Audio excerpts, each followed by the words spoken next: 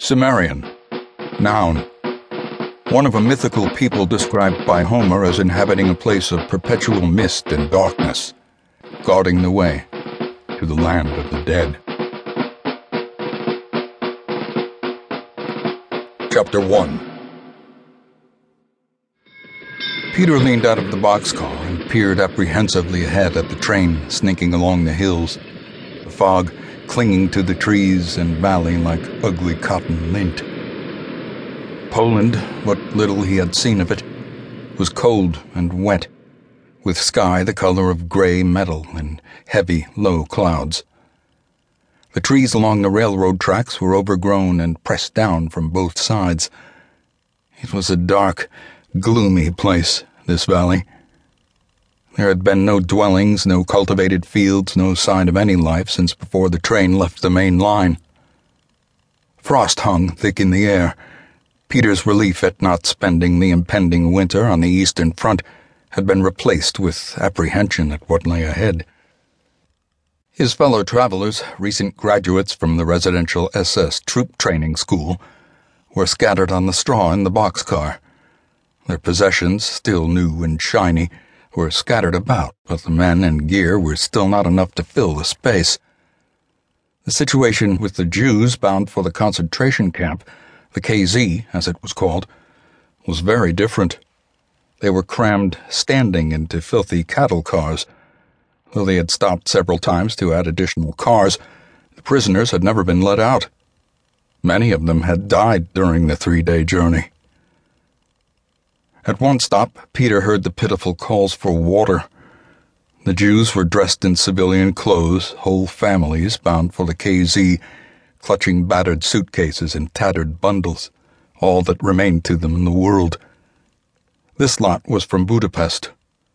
Peter had forced himself not to look at the children with their pathetic dolls, and had willed himself not to think about it. Why they were here was none of his concern. They would arrive shortly. Already, Peter could dimly make out drab buildings through the mist. He drew a lungful of frigid Polish air and shivered. The night his fate had been determined came to him as if it had happened to someone else, as if he were standing aside, watching.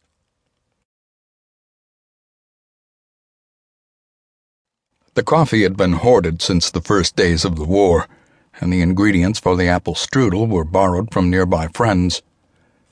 They sat in the living room for dessert, and the conversation became serious, as Peter's uncle asked how his wounds were healing. It was in late 1944, and he had been recalled for service in the Wehrmacht. Distressed at the prospect of his return to the Eastern Front, his mother asked her brother Hans to intervene.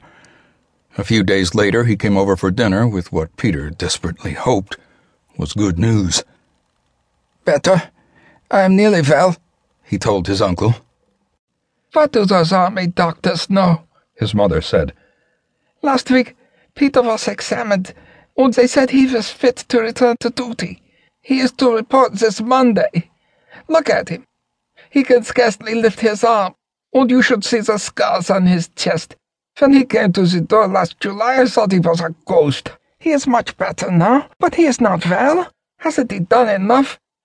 How could they send him back to the front? He is hardly more than a child." "Helge, I saw soldiers barely 16 years old just the other day," Hans said calmly. "They were on a troop transport headed east. In Berlin, they're passing out uniforms and weapons. 2 14-year-old boys." "The doctor said he was under orders to certify anyone who can walk and has his arms and legs, Mother. It is not his fault. There are others less fit than me on the front.